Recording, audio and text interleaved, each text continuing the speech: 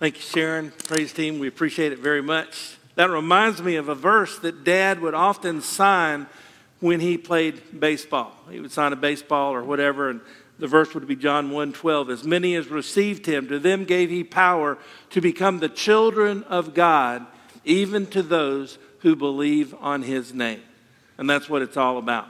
You know, my dad played baseball for the Yankees back from 55 to 66. He was playing in New York City at the age of 19. What that implied, he was so young, is that if he had children, they would be young as well.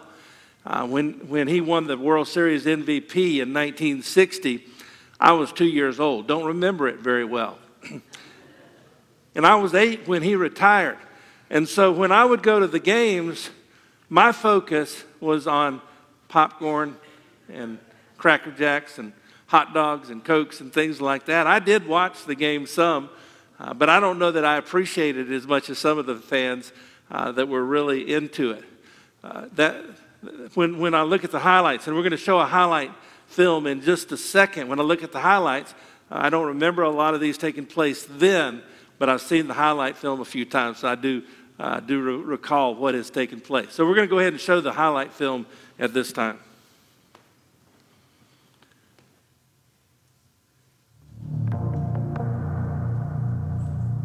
This man is still the only man ever to be the World Series MVP as a member of the losing team.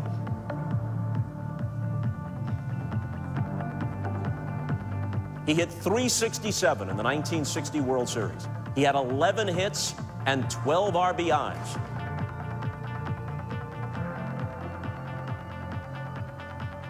The Yankees' second baseman, Bobby Richardson. It's the bottom of the first, and the bases are loaded with Yankees. One out, and the count on Richardson is 3-2. Bobby smashes a hard drive to left field, and slowly goes back, but he doesn't have a chance. It's a grand slam home run. Scoring Skowron, McDougal, and Howard ahead of him. And the New Yorkers lead 6-0.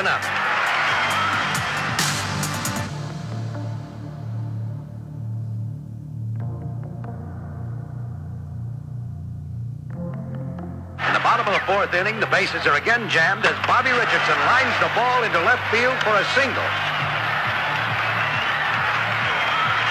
Scoring Skowron and McDougal, and another record.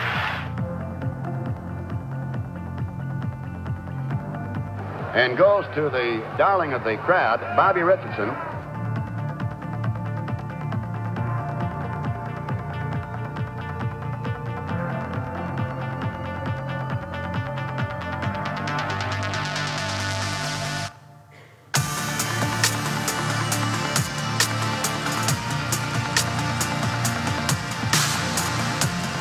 Richardson on first, 2 outs.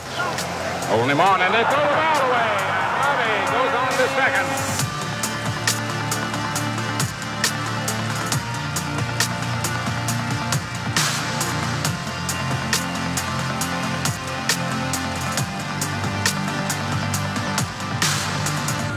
Bobby, on behalf of the 1966 Yankee teammates, I think I can say that each one of us is a little richer for having played with you.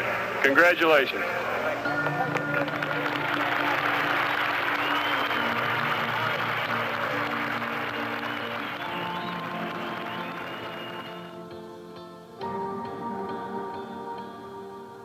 With a runner on third base, the infield is pulled in for this crucial game of the World Series. The ball is hit to Richardson's left. He fields the ball.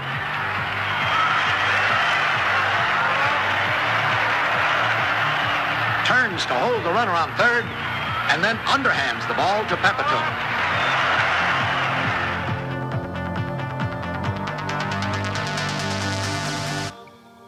In Game 6 of the series, with the Yankees leading 4-0, Bobby Richardson pulls a long drive to left field. It sails over the head of Gino Samoli, and it's in there for a triple.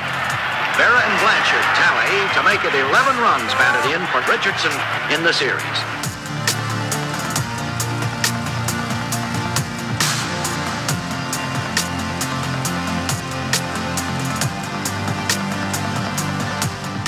Now, here's the series hero with RBIs, 12 of them, Bobby Richardson.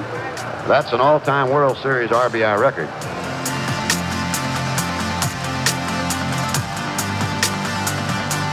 The final game of the 1962 World Series. The series is all tied up, 3 apiece. Yankees ahead by 1 run. But San Francisco has Matty Alou on third and Willie Mays on second. 2 out in the last of the 9th inning, and Big Willie McCovey stepping to the plate. A single will give the game to the Giants. McCovey hits a sinking liner just 1 step to Richardson's left. The game is over. The Yankees win and reign as world champs of 1962.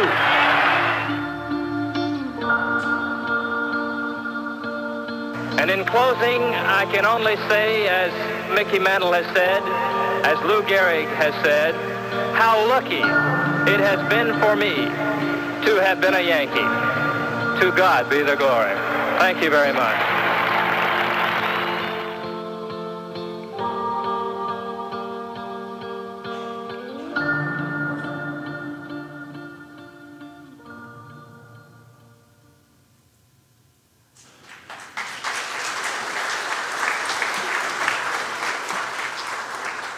Well, Dad was very fortunate. Played at a good time on a good team. The first 9 years he played, they won the World. They were in the pennant 8 times.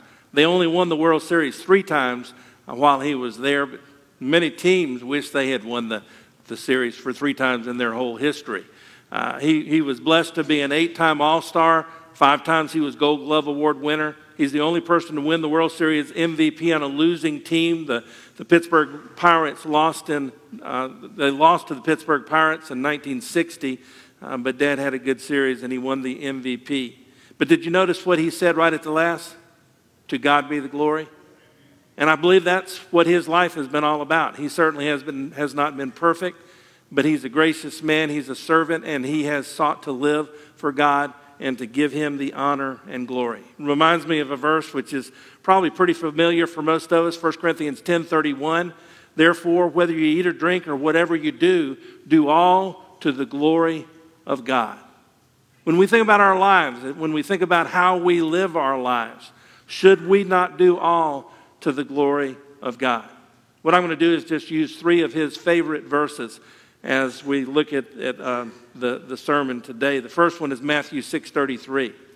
When Dad was younger, 17 or 18 or so, he was playing Class D ball. Or no, I think it might have been Class B ball. And you didn't know that they had Class B, C, and D back then. Probably Al did and a couple of the older people did. But he was well down on the totem pole, so to speak, and he wasn't doing very well.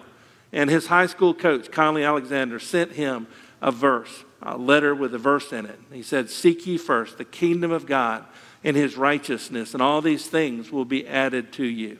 It was an encouragement to my dad, and he sought to live according to that verse, I believe. Matthew 6:33 is a great verse. Don't we need to have conviction?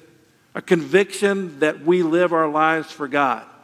We have different priorities. Many of us focus on other things. There are some people that do focus on fame and athletic success and so on. There's some that focus on power. There's some that focus on money, on trying to have as much money or make as much money as they can. But Jesus made it clear in Matthew 6 that the most important thing is not our material goods. The most important thing is not earthly, but it's heavenly. And we need to seek first the kingdom of God and his righteousness. Paul in Colossians chapter 3, verses 1 and 2 said the same thing. He indicated that we need to seek those things which are above. Set our affection on things above, not on things on the earth. But isn't it easy to get so caught up in what's going on around us that we neglect our relationship with God and focus on things in the world? Now, there are certain things that we definitely need to do. God's word says we need to work. If we don't work, then we don't eat. I used to use that on my kids sometime when they wouldn't do their chores. We need to make sure that we take care of some of these things. I mean, I am sure glad that my wife has cooked down through the years. I'm glad that she has washed dishes and things of that nature. I'm grateful for the fact that all of us need to do different things. If you have a baby, changing diapers. My brother is 10 years younger than I. He's 53 years old, got married 6 years ago. He has 3 kids now. And I think I remember Mom telling me not too long ago about a diaper he changed. It was really a significant diaper. He didn't have to do that for many years, but things like that have to be done. But those aren't the most important things. We need to make sure that our priority is the Lord Jesus Christ, that we're seeking first the kingdom of God and his righteousness. So number 1 verse, Matthew 6:33. And the word is conviction, a conviction that the most important thing has to do with our relationship with Jesus Christ and living for him. Well, another verse that he used a lot, and he would sign it when he would sign autographs of balls and pictures and so on, he would use Romans 1:16. Paul was talking to the church at Rome, and he said, I am not ashamed of the gospel of Christ, for it's the power of God unto salvation to all who believe. And Dad was not ashamed. It took courage, did it not, to speak up in times when people around were making fun of him and making fun of his religion. I've told y'all before that when I was in middle school, my nickname was Reverend Ronald McDonald. As a 12-year-old, that was not fun to have people call me that. But it does take courage to stand up for what is right. It takes courage to share the good news of the gospel of Jesus Christ. And Paul's perspective was that he was not ashamed, that he was going to communicate the good news about Jesus Christ. Some of you don't know that I'm on the back cover of a book. Mickey Mantle, back in the mid-'60s, wrote a book called Courage to Conquer. And I was in the clubhouse when they were looking for a picture for the back of the book, and they said, why don't we get him? And they took me out to the field, and I'm running beside Mickey Mantle. They took my picture. They called me Roy instead of Ron. I think it's because I thought I was Roy Rogers back then. But it was a situation where he wrote that book, Courage to Conquer. And Mickey Mantle, when he played baseball, he had to be wrapped, both of his legs from his ankle all the way up to his thighs because he had injuries. And yet he had the courage to keep on keeping on. That has to do with athletics. It has to do with doing what it takes. But what we need to do is recognize that it's important for us to have the courage to stand up for what is right, to do what is right, and to share the good news of Jesus Christ. It's not an easy thing to do sometimes, but courage is extremely important.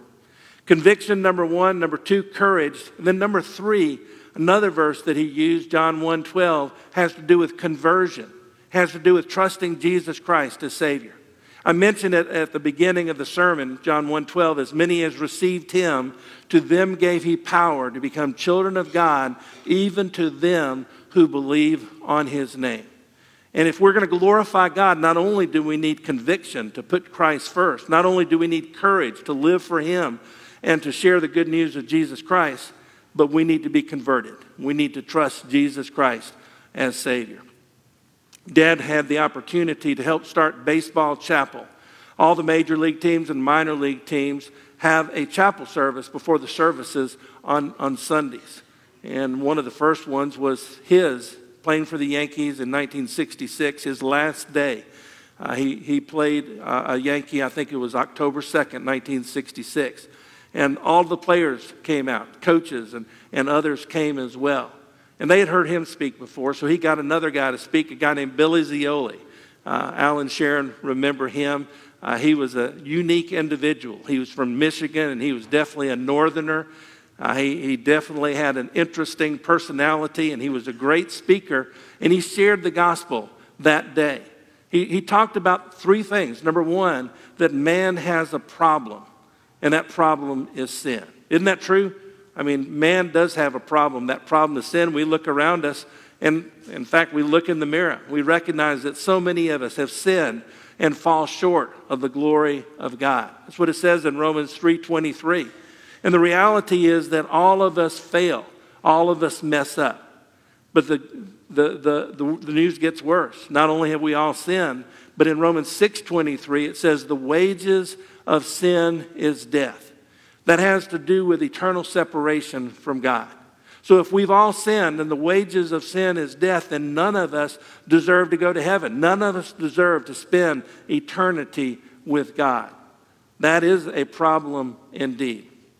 But fortunately, it doesn't stop there. Man has a problem, Billy Zioli shared, but number two, he went on to say that God has an answer. He has an answer to the problem of sin in the person of Jesus Christ. Paul put it well when he wrote to the Romans in Romans chapter 5 and verse number 8. But God showed his love toward us, and that while we were still sinners, Christ died for us. That's what the gospel is, that Jesus Christ died, was buried, rose again, and we need to recognize that that's the answer to the problem of sin. Now, a lot of religions get it wrong. They think good works will get you to heaven. In fact, many that preach and go to church, that's what they think as well. As long as we are good, we do more good than bad, then we'll spend eternity in heaven. But God's word is clear in Ephesians chapter 2, verses 8 and 9, when it says, "For by grace are you saved through faith, and that not of yourselves. It is a gift of God, not of works, lest any man should boast." There's no way that we can be good enough to go to heaven because God's standard is perfection. God's standard is Jesus Christ and his character. So none of us deserve to spend eternity with God. But God let Jesus die on the cross to pay the penalty for our sins so that we can have everlasting life. I think that the third fact is this. Man has a problem. God has an answer. But man must make a decision. We either need to say yes or no to Jesus Christ. You know, when Billy Zioli was sharing that, he gave another option. You can say maybe to Jesus Christ as well. You can either say yes and trust him as your Savior, ask him into your life. You can say no, reject him. Or you can say maybe I'll do it one of these days. But the problem is, do you know that you're going to have one of these days? How many of you know when you're going to die?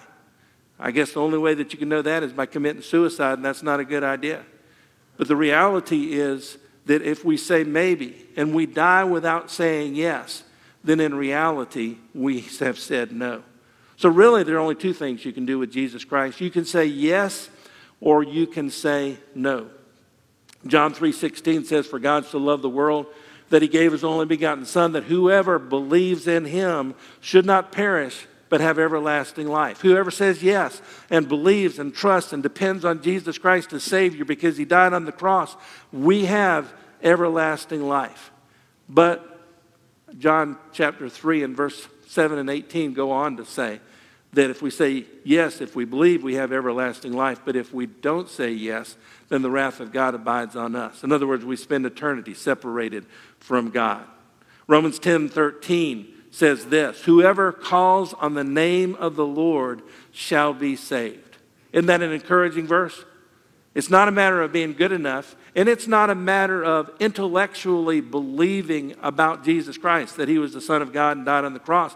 A lot of people in America have done that aren't saved. They believe intellectually. But it says here, "Whoever calls on the name of the Lord shall be saved." That has to do with the decision. It has to do with making a choice to depend on Jesus Christ to save us because of what he did on the cross. And I guess the question is, what have we done with Jesus Christ? Have we said yes to him? We're going to show another video, this time of Dad speaking, and it sort of shares his perspective of the gospel. And then we'll finish up after that.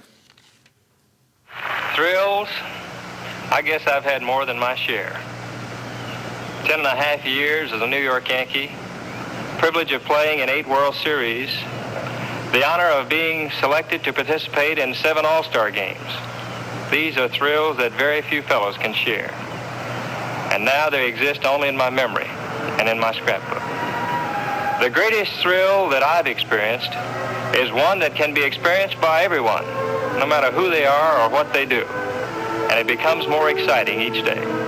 The thrill of knowing that Jesus Christ is alive, that he stands ready to become your Savior and Lord.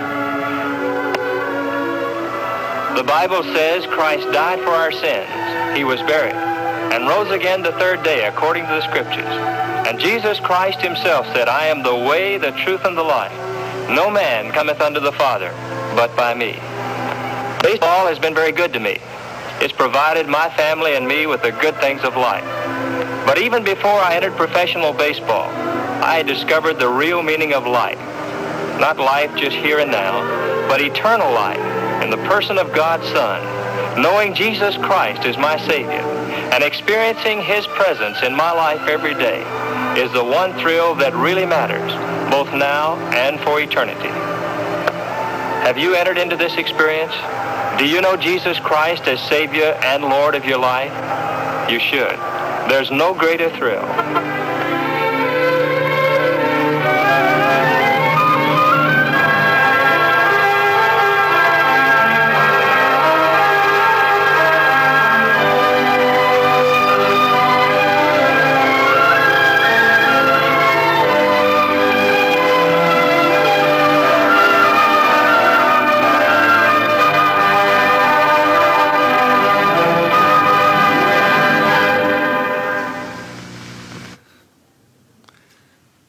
I was there when they filmed that in 1967, and I was thinking, why are they driving a car onto the field?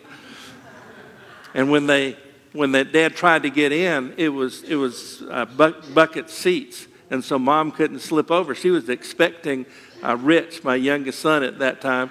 She couldn't slip over, so he had to go around and ride. He normally drives. He doesn't normally drive. But did you notice that he talked about the most important thing to him, relationship with Jesus Christ? Quite often he uses a poem called God's Hall of Fame. I'm not going to quote it today, but basically he ends up by saying, I'd rather be in God's Hall of Fame than have all the honors and so on down here on earth. And that is so true. The honors here on earth last for a little while, but God's Hall of Fame is for eternity. And I guess the question is, do we have that relationship with Jesus Christ? If we're going to glorify God, we need to have conviction.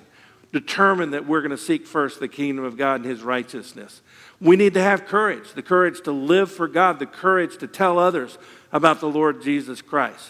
But we also need to experience conversion. In other words, we need to trust Jesus Christ as our Savior. Man does have a problem. The problem is sin. God has an answer, Jesus Christ. And we've got to make a decision. It's either a matter of saying yes to Jesus Christ and trusting Him as our Savior, or it's a matter of saying no to Him and rejecting Him. I guess the big question that all of us need to ask ourselves is this: what have I done with Jesus Christ? Have I said yes, or have I said no? We're going to sing after I pray a little song called I Have Decided to Follow Jesus. Probably you're familiar with it. But the question is, have you decided to follow Jesus? You know, if you've never trusted Jesus Christ as your Savior, that's the most important decision that you can make. And I encourage you to do that today. If you have trusted Jesus Christ as Savior, then perhaps what you need to do is you need to say, I am going to live my life for Jesus Christ. I'm going to seek first the kingdom of God and His righteousness. For some of you, it's a matter of being baptized. Baptism doesn't save you, but baptism is symbolic of the fact that you've been saved, that Jesus died for you, He was buried, He rose again from the dead, and we too want to express our faith in Him and what He did on the cross, and express our conviction, our commitment to live for Him, dying to sin and self and walking in the newness of life. So if you've been saved and you haven't been baptized, that might be something that you want to do. I'd love to talk to you about that. You might want to join Catawba Baptist Church. We require, of course, that you're saved and that you've been baptized by immersion. But that might be something that you've been thinking about doing, but you never have had opportunity to do. Probably many of you need to get involved in a life group. The small group experience, doing life together, studying God's Word together, praying together, playing together, talking together, encouraging one another. That's a very important part of what Christianity is all about. And if you're not going to a Sunday school life group, you're not involved in a life group, I would love for you to talk to me, to Chris Bragg, who's the singer up here on the way left, or one of the staff members, or somebody else about getting involved in a life group. And I would encourage you to do that. Don't wait till the fall. Go ahead and do it during the summer. And then one other thing would be making a decision to do what it takes to serve Him. There's nothing more important. We get busy with so many other things, but serving God is what it's all about. We think about the Lord Jesus Christ. That was what He was all about. If we're going to be like Him, then we are going to serve. So the invitation is, if you haven't done so, to trust Jesus Christ as Savior, to follow him as Lord, to be baptized, to join the church, to be involved in a life group, to do what it takes to serve him. And I guess the question is, what is your next step? 2 questions. What have I done with Jesus Christ? Have I trusted him as Savior and as Lord? And number 2, what is the next step that God wants me to take, you to take? Let's pray together. Heavenly Father, thank you for Dad's life and the way that he has sought to live for you. I thank you for his conviction, for his courage, for the fact that he's trusted Christ as his Savior, his conversion. And I thank you, too, that we can, no matter what field we're in, can have the same conviction, the same courage. We can be converted, recognizing our sin and relying on Jesus Christ to save us and to give us everlasting life. Lord, I pray that if there's someone here that has not done so, I pray that they will call on your name to be saved, because whoever calls on the name of the Lord shall be saved. Trust in Jesus Christ as Savior, turning from sin. And Lord, I pray that you will help each one of us to take the next step and to be able to truthfully sing this little hymn that we're about to sing. I have decided to follow Jesus. No turning back. No turning back. In Jesus' name, amen.